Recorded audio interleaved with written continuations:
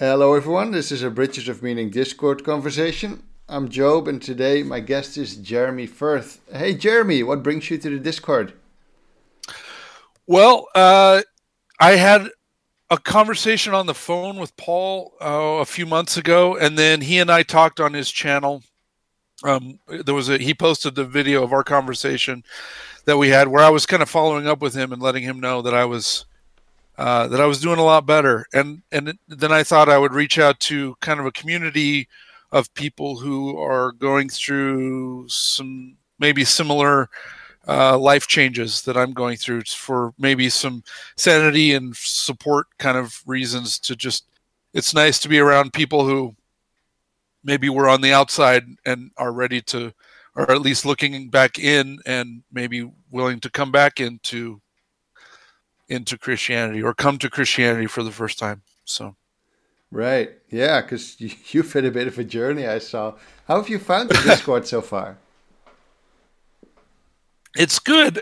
It's not. It's. I probably haven't been as active, although I've been working from home, so I've been reading a lot. I've been kind of passively ingesting, and I haven't been involved in many conversations. But it seems like a pretty welcoming place. People have very varied backgrounds, which I think is really interesting. I always considered myself in the tribe of no tribe, right? Meaning, I know there's other people like me, but I haven't ever found. Usually, when people like me start gathering together, it doesn't last long before too many people come in, and then we don't want to be a part of it anymore. So, Hmm. and I think what's happening because of Jordan Peterson, a lot of people who are wired that way are all kind of finding each other through the internet and going, it's a very wary, cautious approach to one another. But then as we come together, it's like, hey, you're kind of weird like I am. This is cool. so so it's been good that way. It's been good to find, a group of people who maybe look at the world with a different set of questions than most people have. Right. Yeah, this place seems to select for a certain amount of openness, at least. Otherwise, Yes. otherwise it's Yeah, just I not would. going to be a dialogue. Right. I would agree with that. And then there's an inquisitiveness that goes with openness, because it to me, openness always implied kind of a passivity, and I don't. And I think that the people who are in the Discord don't have a passive openness. It's like an active openness, Hmm. and that's what brings them to the community. I mean, I think Paul's is the best example of that. He's actively sharing what he believes, and at the same time actively welcoming a discussion with people who don't believe the same as he believes. Yeah. And it's just rare. It's rare to find somebody as high on the openness scale as I am who isn't. Uh, well, let's put it this way: most people who are high in the openness scale usually are more leftist and live in urban areas, and I'm neither of those things. So I don't. It's rare to find someone who's high in openness and high in conscientiousness. And just to use Big Five Hmm. kind of terminology, it's just rare, because most people who are high in openness are really low in conscientiousness and high in neuroticism. And and I just don't seem to jive with those kinds of people. Right. So it's fun to. I think Jordan Peterson started it because he's that way too. He's high in openness and high in conscientiousness, and that's just such a rare blend that I think people who are wired that way are just drawn to him like a magnet.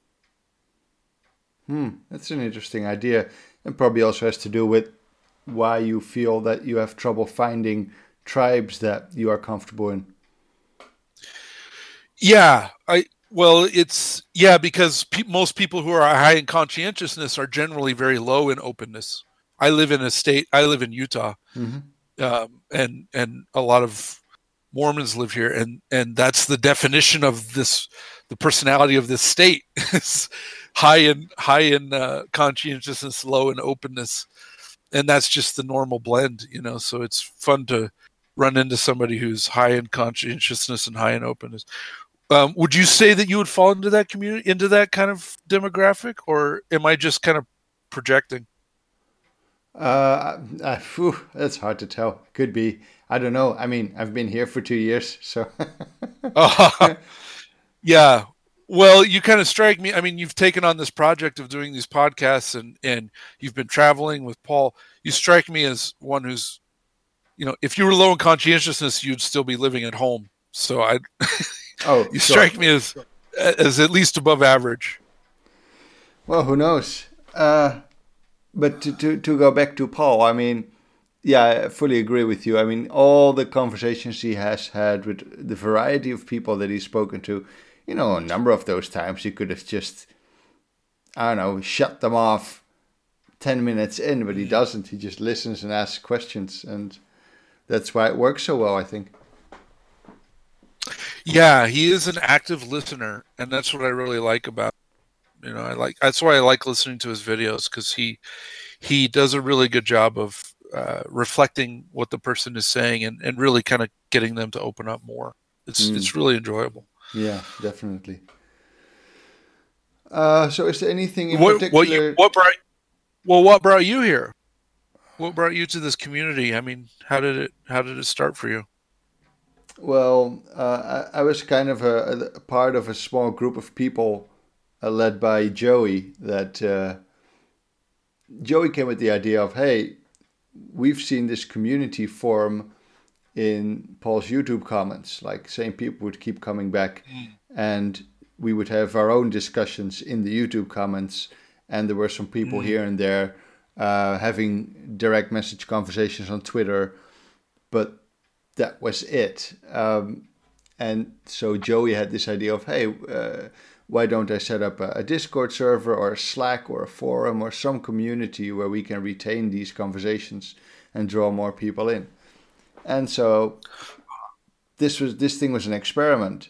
And to be honest, I wasn't even there from the beginning. I had my doubts about it. I wasn't so sure, and I wasn't too comfortable with my religious experiments yet.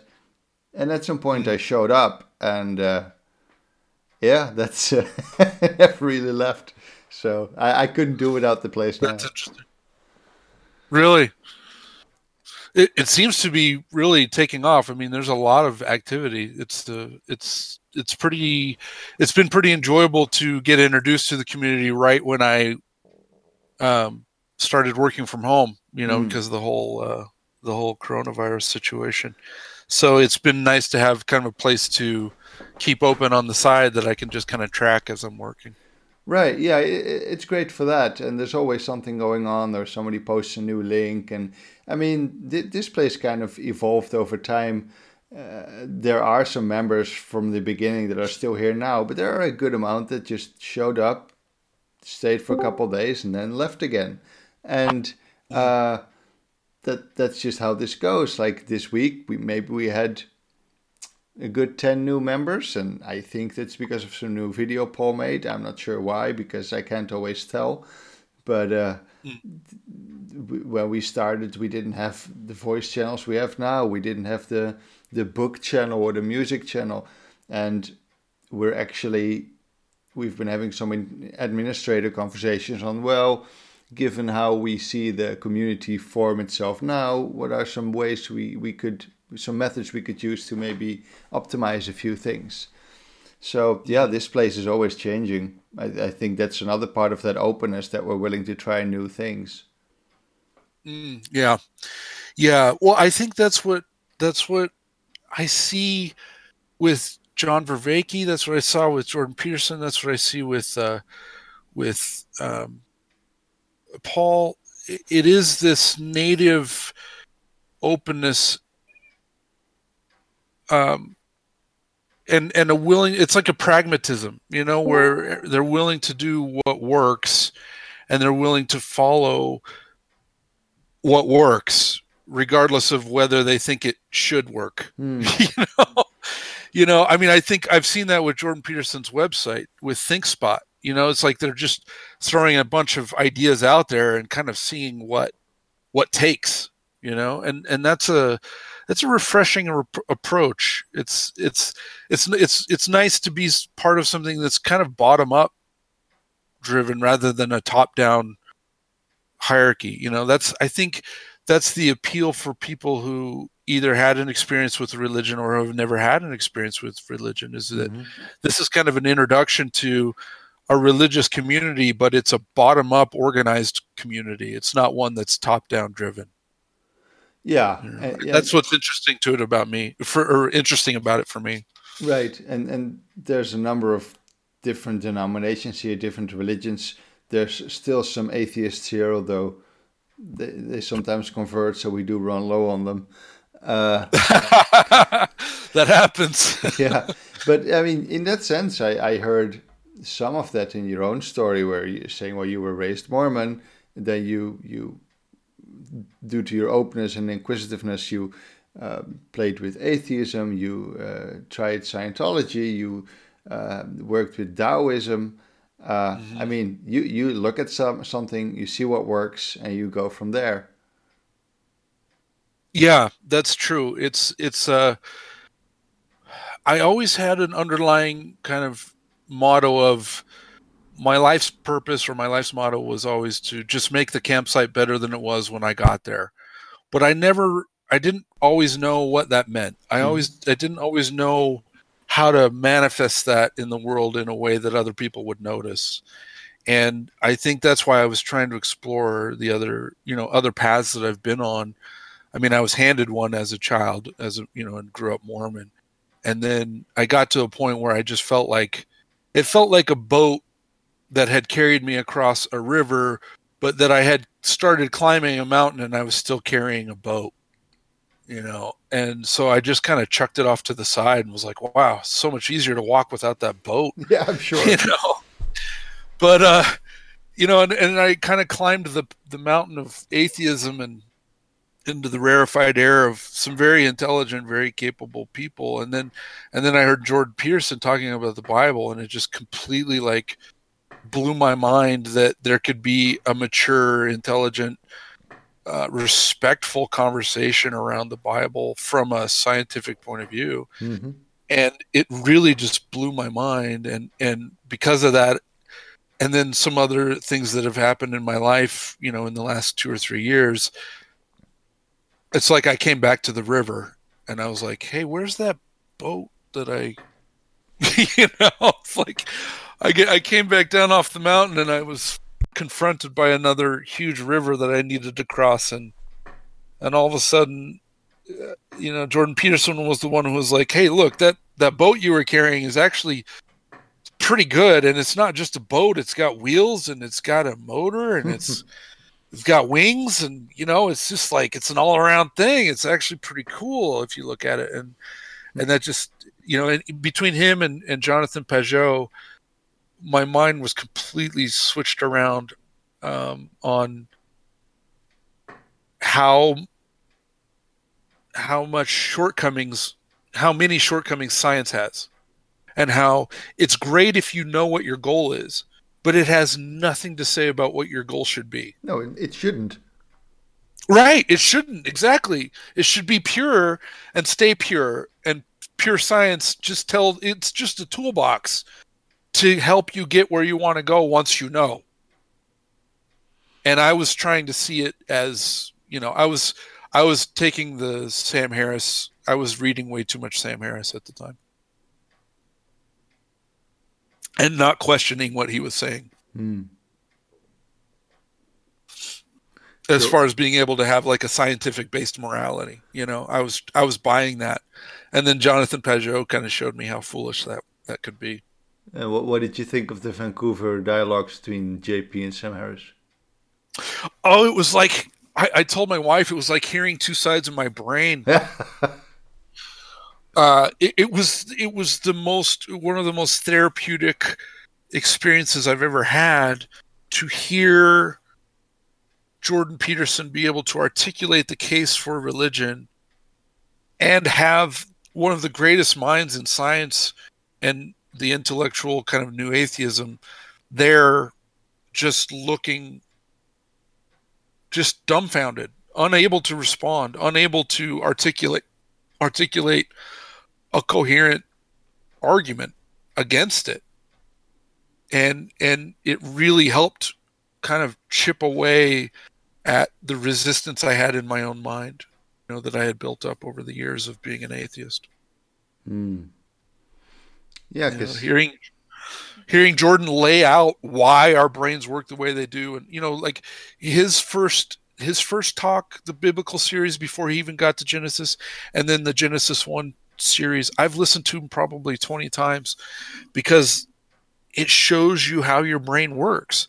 And once you understand that's how the world arranges itself, it's like religion just becomes obvious. It becomes patently obvious that that's how the universe operates. And the Bible is just like explaining it. Once you understand its patterns and once you understand its language, it's very plain and clear. And it works. And you would think from that scientific perspective and that psychological perspective, there would be more goodwill towards what Peterson says, because he explains it from a rational point of view.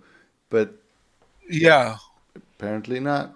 Well, I would have to say, though, just, probably in the last 10 years of my professional life, I really got introduced to the idea that some smart people, there are two kinds of smart people. There's smart people who I would consider smart because they are constantly wrong and they're fine with it.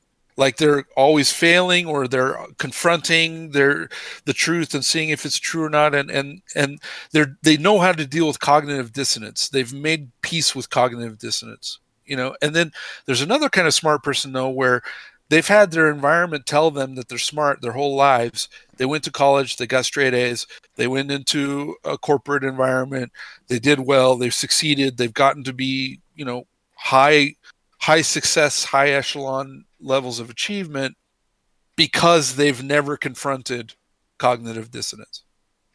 And they're very uncomfortable with it and have no idea how to deal with it. And I think a lot of science falls into that category of people who are not comfortable with cognitive dissonance. It's kind of the difference I see between scientists and computer programmers. Computer programmers are constantly having to change their paradigm because your first approach and your 10th approach and your 50th, or maybe I'm exaggerating, but your 10th approach is usually the one that starts kind of working. And so you're used to being wrong a lot. So, and that's kind of the field I work in. I work in IT. When I'm around science or math people, they're not used to being wrong because so much rides on them being right. They put way too much pressure on themselves and they can't be wrong. And I think that's probably a difference in openness, right? That's where the openness comes into play, is that the openness people, you have to follow that trail wherever it leads, and you have to be able to let go of whatever you were carrying if it doesn't make sense anymore. And a lot of smart people, a lot of people in general, just are really uncomfortable with that. They just can't do it. Well, it's what you said in your video with Paul. There's a certain amount of pride involved, and as computer programmers, we know that any model we build is at best a vague approximation of what we're really trying to achieve. Yes, that's a really good way of putting it. And then we try to write proper tests, and then we don't write enough, so we fail some edge cases, and it's still broken. But hey, it works well enough. So yeah, and then you just add another if statement for an edge case, and you can never capture all of them because reality is creative. Data sets will always give you something you weren't expecting. Always. Yeah. Life finds a way. Yeah, exactly. Well, anomalies. That's Jordan Peterson wrote a whole book about it. Maps of Meaning is just all about anomaly, and that's what it is. You can't. You just. That's where the hubris comes in too, of trying to account for everything. Jonathan Pageau really opened my mind to that idea of the whole 666 being trying to account for everything, and how it's folly. It's just foolish. And the more I work in the IT field, the more I realize that, yeah, you can't, if you're not actively maintaining a program, it will die. It becomes irrelevant, and it will break, and it will not be salvageable if you're not actively keeping it alive. Mm-hmm. It's like a garden. And it has to be that way because of reality, because you can't account for everything. You just can't. Because even if you do, something's going to change. Yeah, no, yeah, I fully agree. I want to switch gears a bit, and if you're Sure. uncomfortable with this line of conversation, and just let me know. But in your conversation with Paul, you said that your younger brother, who used to look up to you, was now like, "Hey, man, what's going on with you?" Because we used to be, you and me, we used to be atheist brothers, and I've had a very similar experience. Excuse me. And your own daughter asked you, "Hey, Dad, yeah, well, what's this about? Because you raised me to think that religion was bunk." How's that going? It's it's interesting, because the further down the road I develop, the more I think comfortable they get with it, and the more they respect the change. Because when you start really studying and paying attention, and actually trying to change yourself to fit what you're reading, which is what I've been trying to do that with religion, is I'm honestly reevaluating my beliefs and going, wow, I need to let go of that and do more of that. It seems to have a change that people who are close to me in my life are respectful toward, and they seem to be, they're growing more supportive of it, and less skeptical or threatened by it. And it's natural for them to be skeptical of the change on my part, because I've been through a lot of changes. You've heard just a little of my history as far as my philosophical meanderings, and it's natural for them to be like, come on, are you for real? That's a good response for them to have. And I think that now that I've been walking slowly down that path for a while now, they're much more supportive and kind of circumspect about the change. It's been nice. It's been very surprising, honestly, because I was expecting to get more shit from people around me, and everyone's just like, "Hey, man, awesome, that's great." Even my family, who's LDS, they're Mormon, and I tell them, I am getting back into religion, but I've been very interested in the Orthodox Church. They just go, instead of the trying to convert me or whatever, they just go, "Oh, well, what do you find interesting about it? What's drawing you to it? Why are you going there? What do you enjoy about it?" And it's just, they've been really supportive, and it's been really it's been a very healing experience, because I think I had put myself into exile, and they never made me feel they've never made me feel rejected. I always just thought that I should be rejected, so I kind of withheld myself, and now that I'm opening back up and kind of sharing my journey, everyone has just been really supportive of it. Everyone's been really, like even my brother, who is still, a nihilist and a skeptic, says, I don't understand, but I can see that you feel better. I can see that you aren't depressed anymore. I can see that you are finding joy in your life, and I'm grateful for that. That's beautiful, man. I'm so glad to hear that. Yeah, I'm very fortunate. My family we're enough of ruffians, and all of us are kind of eccentric to the point where we love each other for being eccentric.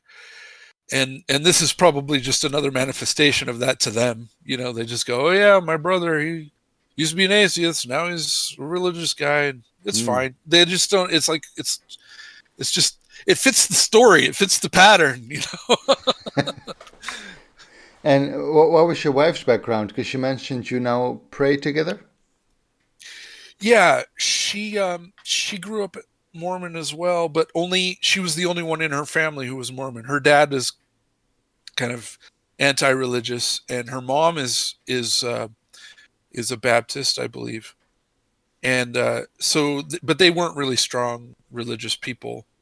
But she had a friend who was a Mormon when she was a teenager, and they and she became active in the Mormon church. And then we met. We were both Mormon, but we were both going through the transition at the same time. When I was about 25, this is my second marriage, and when we met, we were kind of going through the transition at the same time, away from religion. And I kind of converted her out of it, honestly. And now I'm grateful and humbled to be able to play a little bit of a role of kind of reintroducing it into our lives. Huh, wow. And she otherwise doesn't come to church with you, right?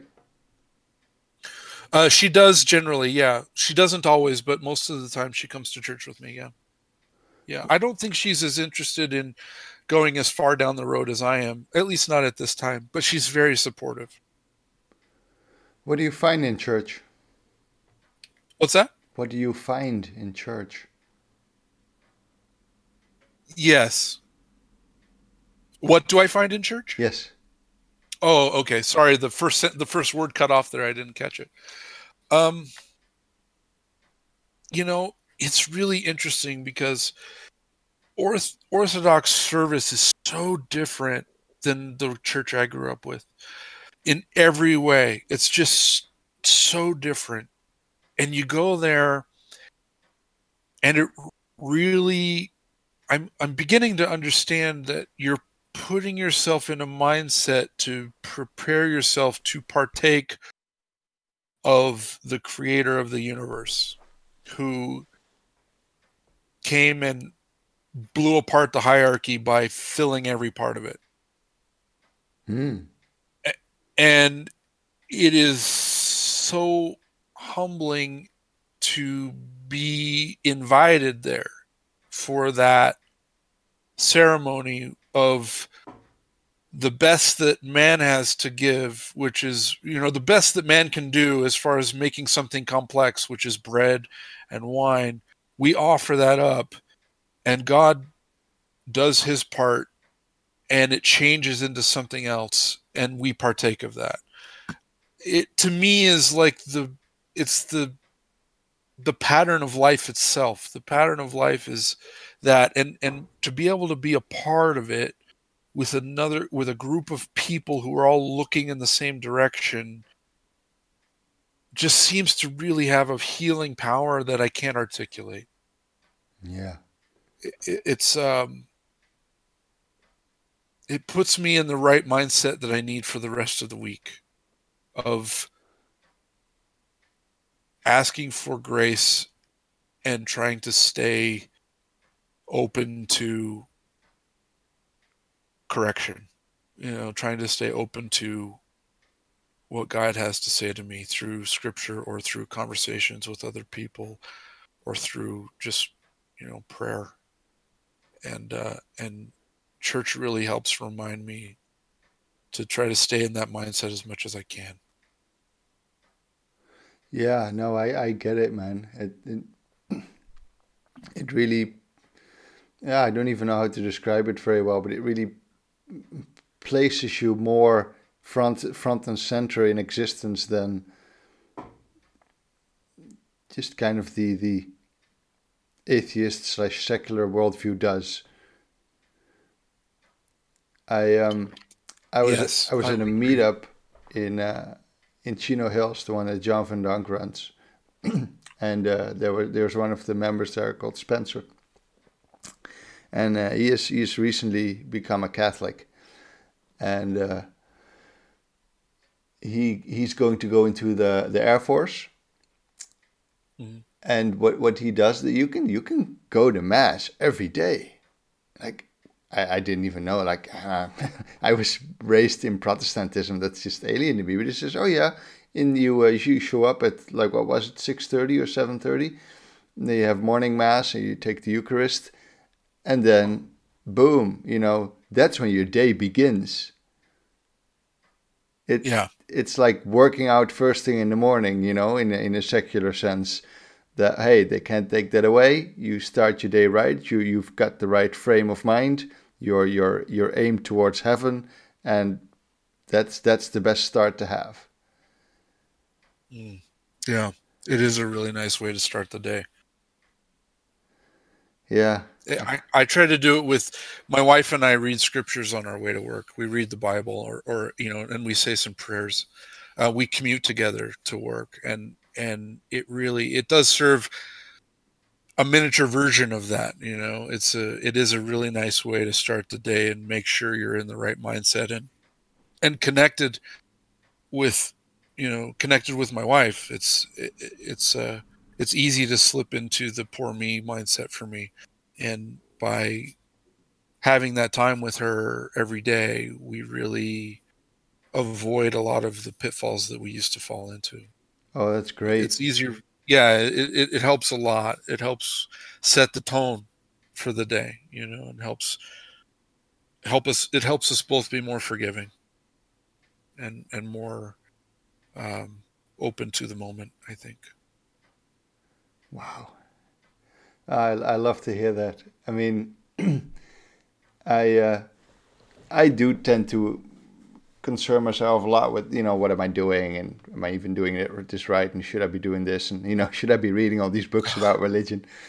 So yeah. I ask my wife a lot, like, hey, you're right with me doing all this and going to church all the time and talking to the pastor, and she reassures me she's all right. But when I left for California for the tour that we had to cut short, but when I left in the airplane, I unpacked my luggage when I arrived in John Van Dank's house, and she hid a letter in there saying, hey, I'm so happy you're doing this, and you're doing so much better, and you motivate me to do better. And like, oh man, I must have read that letter like 5 times. That was just, yeah.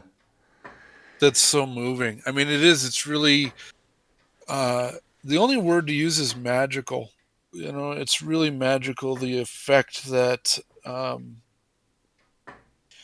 genuinely making the decision to change your life and to try to realign with reality can have. And I mean, Jordan Peterson has the cliche now of clean your room, but it has a magical power that I am humbled by all the time, because my whole life has changed in 3 years. I'm a different person, and it has everything to do with being reintroduced to the healing power of God and of religion and scripture and community. I had exiled myself not just from my family but from community in general, and was really skeptical of that. I was very afraid of it. I was very wary of it. And I still have great respect for it. It's why it's taken me a while to come back into religion, is just because I have huge reservations about the power of groups of people. It makes me really nervous. And I had to be really careful about finding a group that I felt like I could be a part of, who I felt was heading in the same direction I wanted to head. And for me, that was, I find that at the Orthodox Church. My priest is a really articulate, enjoyable, intelligent conversationalist, and I just love talking with him And every conversation we have, he just opens my mind to new possibilities that underlie what I already understood, and it's been really gratifying to find to find a community where I can be myself and connect and not have to know everything to be welcomed there. There's no credential checking, and there's no, I don't have to have a degree or anything. I'm a guy who reads a lot, and I like to talk about what I read, and I've found a place where the things I like to hear about and think about are the things that other people talk about there too. And it's just really special, and it's very healing. Now all my family relationships are healing because of it, and my friendships are healing because of it, and my work relationship is improving with my coworkers and with my boss, and it's just because I kept staying open to correction from my environment. Right. And I had closed myself off to that. I had hubris and pride, along with being an atheist, that closed me off to being wrong, and being reintroduced to religion reopened the door to being wrong and being okay with it, not tying my self-esteem to being right. Yeah.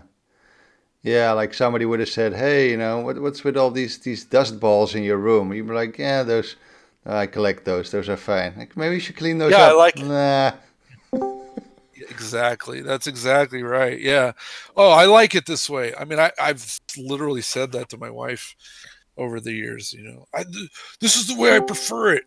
I have ADD. You don't understand. I like chaos. And it's like, no, you don't. No, you don't. No, you don't. You feel comfortable with it. Like, I'm comfortable with chaos. I'm okay with it. But man, I feel so much better when I clean my room. Like, I don't, like, it doesn't bother me that the yard looks bad, but I sure feel better when I clean it up. Yeah, because you've already realized that it looks bad, so it could be better. Yes, exactly. Yeah, and then that personal responsibility kicks in where you're like, well, I did notice it, so now I probably should do something about it because it's in my reality. Yeah. So yeah. No, I know exactly what you mean. Yeah. It can be a challenge. Yeah. How long have you been going to the Orthodox Church now? Let's see. I started just after Christmas of last year. Or, I mean, just after, yeah, well, let's see, no. It was before Christmas. So I just started in the fall. So now we're in the spring. So probably 6 months. Okay, so that means you're a catechumen? No, not yet. I haven't kicked onto that path officially. I'm not an official catechumen yet. I've been talking to the priest about it, and we're waiting for church to get started again, and then I'm going to be officially announced as a catechumen. I bet your priest is just loving to see your journey. I tell you that. Yeah, I hope so. Well, it's been really fun because I'm not a catechumen. He's technically not my spiritual father, like on paper. So he feels a liberty to speak with me a little more freely about certain things, and he finds it refreshing as well. So we've had a really great friendship that's evolved, and it's going to be interesting to see how it grows and in what direction it grows once he becomes my spiritual father as well. Yeah. Okay. Yeah. So you do have that intention. That's good. Yeah, I do. I do want to go down that road. I've decided that it feels right. I can't deny it in my heart. My brain is still like, well, you don't know this and you don't know that. Oh yeah. It's just like, it's fine. It's fine. You're going to be fine. Yeah. Just act as if in the meantime, it's what I did. Yeah. Well, I've become a lot more comfortable with mystery than I used to be. When I was religious as a young man, I felt like I had to know everything in my mind. I had to be able to answer all the questions that I had to be like the ultimate apologist in order to be genuine. And now I feel just the opposite. It's like I have nothing to explain to anybody. I'm happy to explain myself, but I don't feel compelled. It's like, and many things I don't know. I don't have the answer for. I just go by what my heart is telling me, and I have to trust the results. And the results in my life are phenomenal, and I would be crazy to walk away from it. Yeah, no, I get it, man. That's what matters. I mean, like if somebody would ask me, so hey Job, are you a Christian? I'm like, well, it seems that way. They're like, well, how would you explain the slaughter of the Midianites? I'm like, I don't know. That's very complex. Would you like to study it with me? Maybe we can figure it out. That's the best I've got.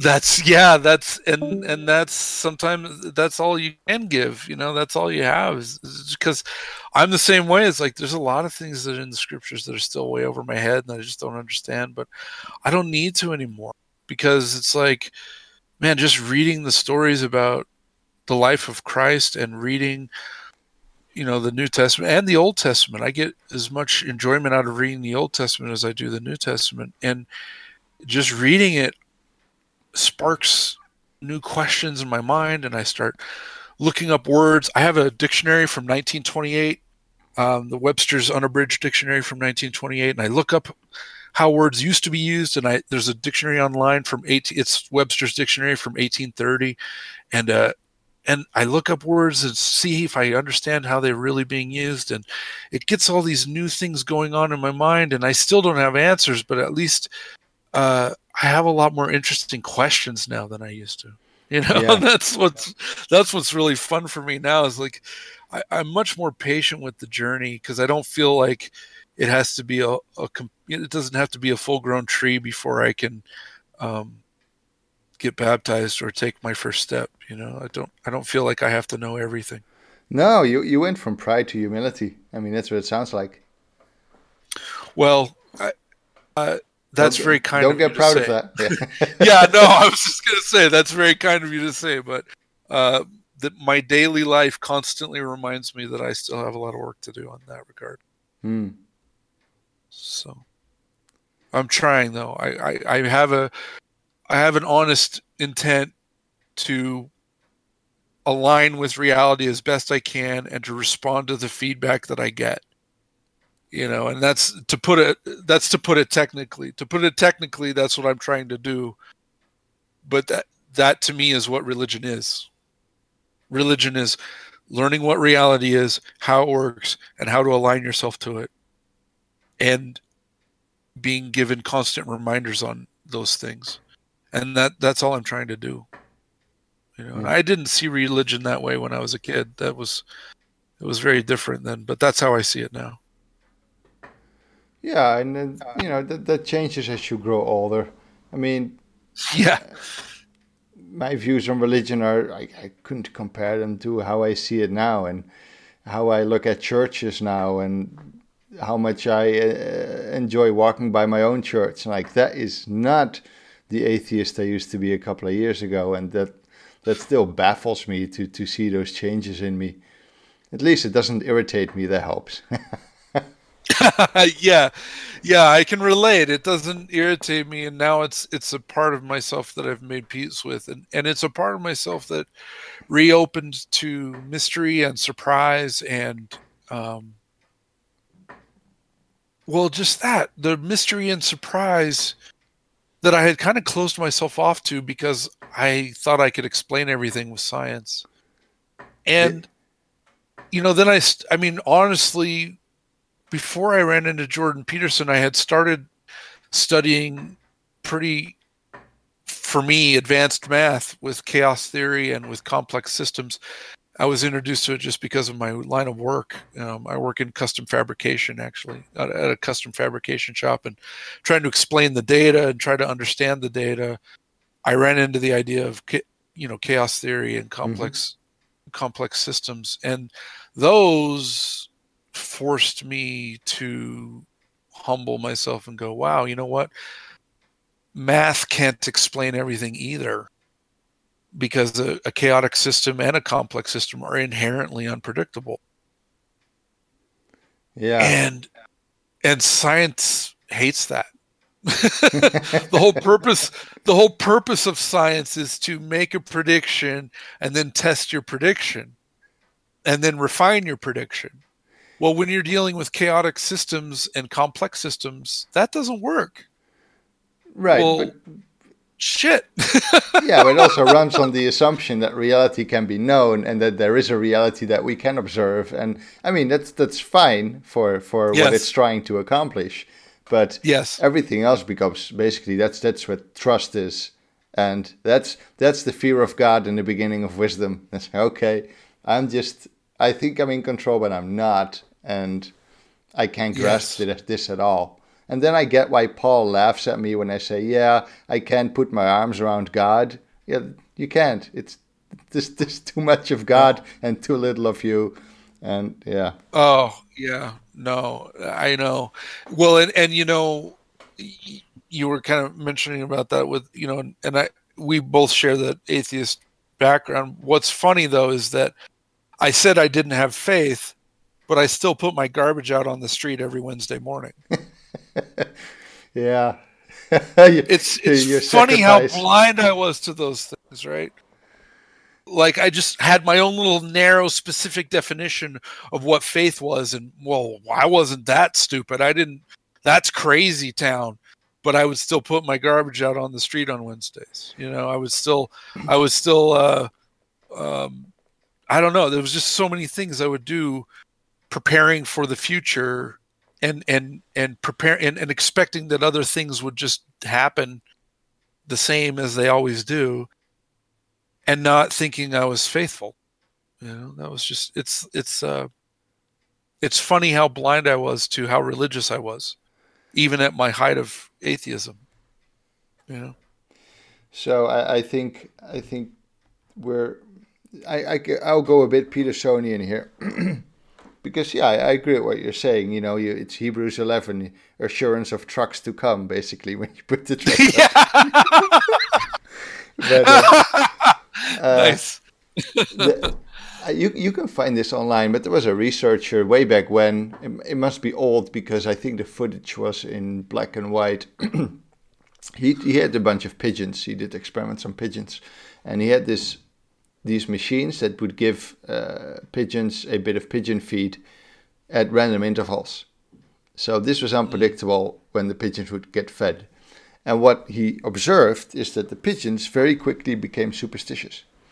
They would Oh remember yes. what they had done shortly before the reward arrived, or the food, or the good thing, and then they would repeat that, and then it wouldn't work, and they'd try to figure something else out. And yeah, he very quickly got superstitious pigeons. Like, well, if pigeons get Yes. superstitious, imagine what we can do. Yeah. Well, I worked in the professional poker industry for about 7 years, and you'd be astonished at how superstitious most poker players are for the same reason. It's the randomness of cards, but they would. It was crazy how superstitious some of them were, and then there were many that weren't. Most of the high end, most successful long term poker players were very rational and not superstitious at all, because they had trained themselves out of it by keeping a journal Huh. of their guesses. And that was an interesting eye opener for me as well. Kind of along the you're talking about that's the Talib book, right? Fooled by Randomness. Have you read that? I haven't, no. Oh yeah, yeah. So he's written several books that I really liked. Black Swan, Fooled by Randomness is another one, Uh-huh. and he makes the same argument. There's a couple of other books. He's written 5 or 6 books. Highly, highly recommend picking him up, because he ties between my religious thinking. He ties between the religious thinking and the mathematical thinking that comes from my work, from my line of work with complex systems and chaotic systems. And he ties those together really well for me. I really like him. He would be really surprised to hear me say that, I think. But for me, those two tie together really well. It's the idea that we can't account for everything, and the fringes are where the magic happens. The unknown, the unexpected, the unpredictable. That's what that's what keeps things working. That's what keeps systems strong. That's what keeps them resilient. And you need those. Oh, Anti-Fragile, that was another book you wrote. Oh, right. Yeah. My older brother's a big fan, and it's kind of interesting because I'm really into Peterson. He's really into Taleb, and Taleb doesn't like Peterson at all. So yeah. Yeah, but they're not mutually exclusive. It's just that they talk past each other. That's the way I see it. Anyway. I think Taleb is Orthodox as well, right? I believe that's the case. Yeah. Yeah. Hey, Jeremy, we got about 10 minutes. Is there anything in particular you'd like to talk about while we have the time? I don't know. I've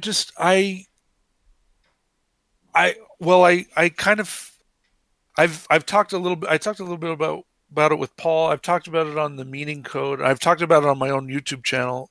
I have a YouTube channel with a total of 2 videos right now, but I'm working on several more. Mm-hmm. But it's the idea of balancing. Like I fell into an idea when I was really young, about 20 years old, of balancing the 2 great commandments. And I'll be brief, but to me, I just kind of stumbled into a better way of explaining it today.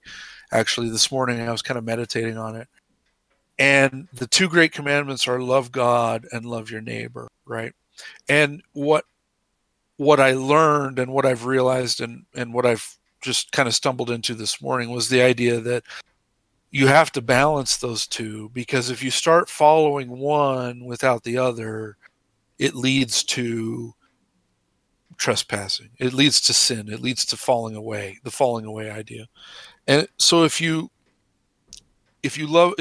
define loving God as loving order or unity, harmony, and we define loving mankind as kind of loving potential or loving chaos, loving the unknown, the unexpected, because that's what people throw at us. People throw at us the unexpected all the time. That's why we need to be, that's why we're social animals. We're constantly being kind of refining our prediction models from the feedback that comes from people around us, So that's kind of the way I was defining, loving God as loving, and loving your fellow man as loving chaos or loving potential. And you have to walk in a balance of those 2 things, because if you love God too much, I'll start with loving fellow man too much. If you love chaos too much, that's kind of what we normally think of sins of commission, where you start doing things that you shouldn't do, and you don't want to be ruled, and you love chaos. You don't want to